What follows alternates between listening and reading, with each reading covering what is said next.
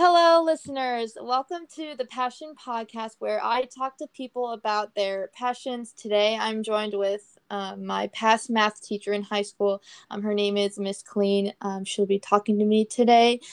So, first off, Miss Killeen, thank you so much for coming. And why don't you go ahead and start this podcast by telling me about yourself? Of course, and thanks so much for having me too. Mm-hmm. A little bit about me. I grew up in St. Louis, Missouri, did some high school in Tennessee, and then I played softball at Indiana University. And I wasn't sure what I wanted to be when I grew up. So my parents are like, if you don't know what you want to be.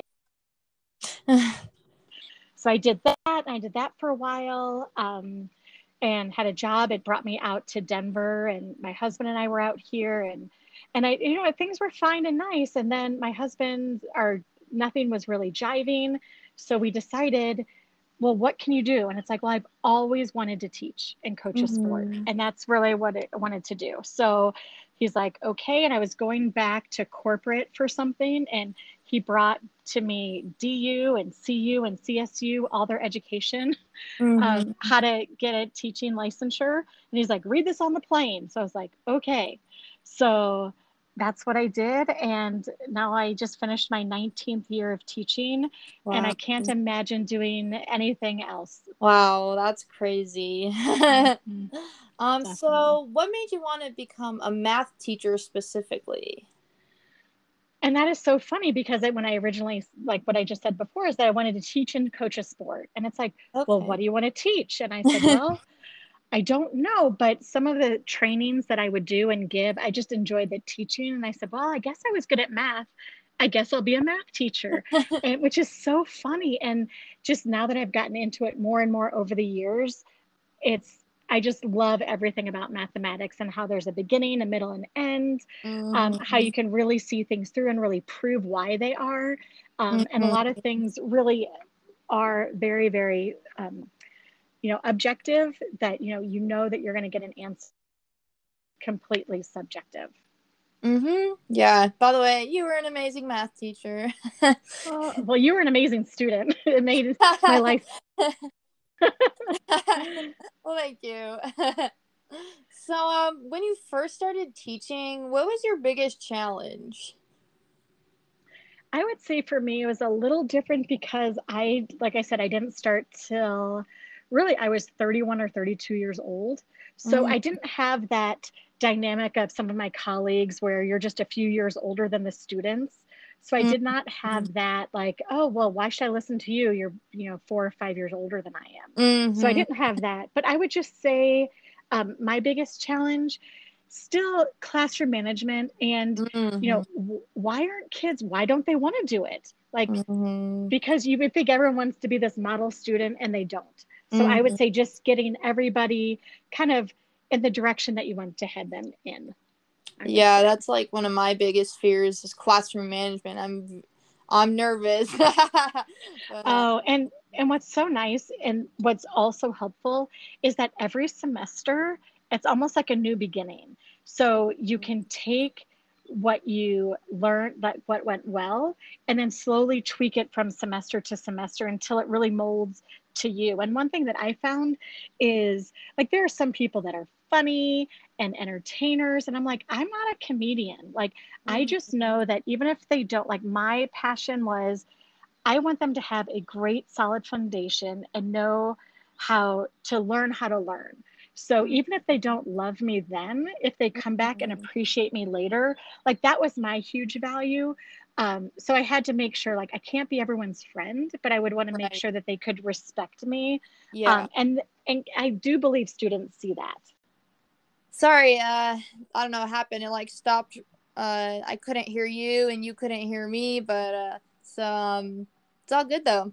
That's Okay, technology for you. that will get to the COVID question. Yes, exactly, which is right next, which is our next question. Okay, so yeah. um what was teaching like during COVID? I would have to say it was such a humbling experience where um, I was able to teach content that I've a calculus BC. So I've always taught a high and a low.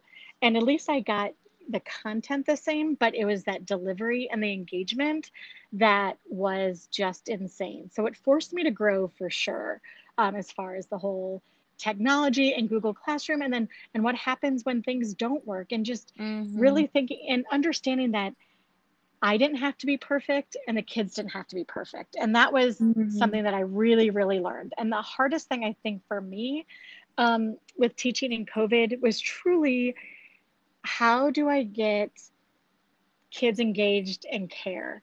And there are certain kids Mm-hmm. that you'll find out that are just intrinsically, whether they have you as a teacher or anybody else, they are just going to do the best that they can do all the time.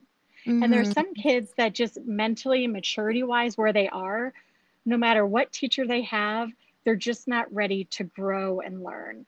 But there's a bunch of these middle of the road kids that are so, they could be easily influenced for good or evil, I always say.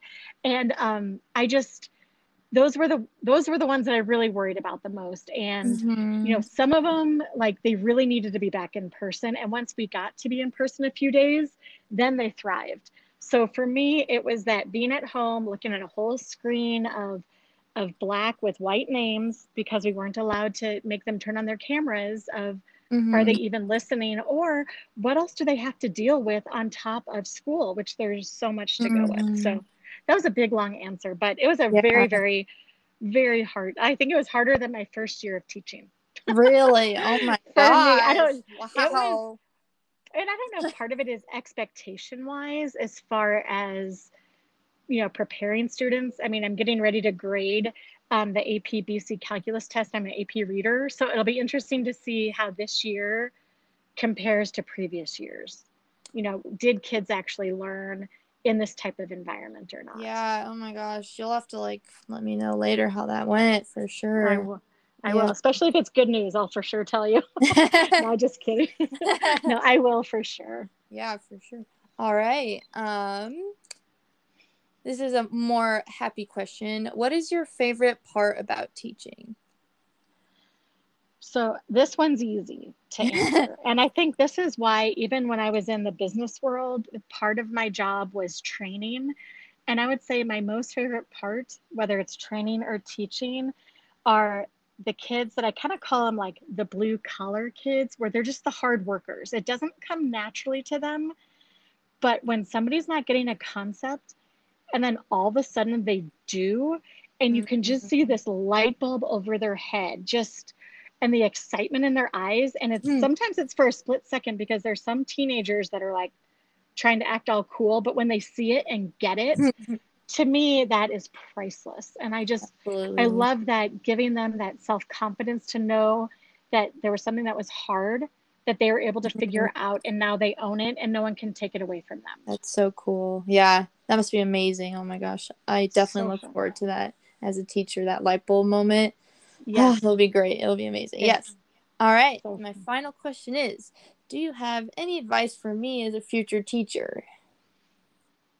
So I would say, you might have how you think you're going to be a teacher, and you need to have that mindset going in, but have that as like an outline and see where the path takes you.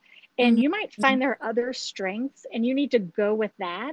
And it's okay to try new and different things and never stop learning. So, Mm-hmm. for example, like, I am doing this to stay CU Succeed dual enrollment certified. So, like I said, I'm in my 19th year, but Mm-hmm. looking for opportunities to continue to grow and learn. I think, in a Mm-hmm. way, taking over all this technology, as for me, a 51-year-old, um, I don't know, I just really impressed myself that I've never been afraid to stop learning, that you never have the Mm-hmm. perfect recipe, and it depends on that student teacher interaction, that, like, a lot of it will work, but don't be afraid to, like, tweak and continue to always improve. Yeah. All right. Awesome. Well, thank you so much for joining me today. Before we leave, do you have any closing remarks you'd like to say? I would just have to say that, like, people like you, that years and years later, that you kind of forget. Like, for me, this was empowering and made me so happy. I actually just got off the golf course with some other teachers, and we were talking about how we were just so tired. And like, did we even make a difference? And then to even hear people later that you do is just, thank you. I just want to thank you. Oh, You're yeah. just going to absolutely be amazing with your work ethic and your positivity and just looking and always trying to like improve yourself. Mhm. I just know it's gonna, and there will be bumps. There's always bumps, but Yeah. how you take those bumps will be amazing. I'm just really proud of you, and thank you so Oh, much. yeah. Thank you for joining me. It means a lot, and you really did make a difference in my life. So thank you. Oh, great. Well, tell everyone hello.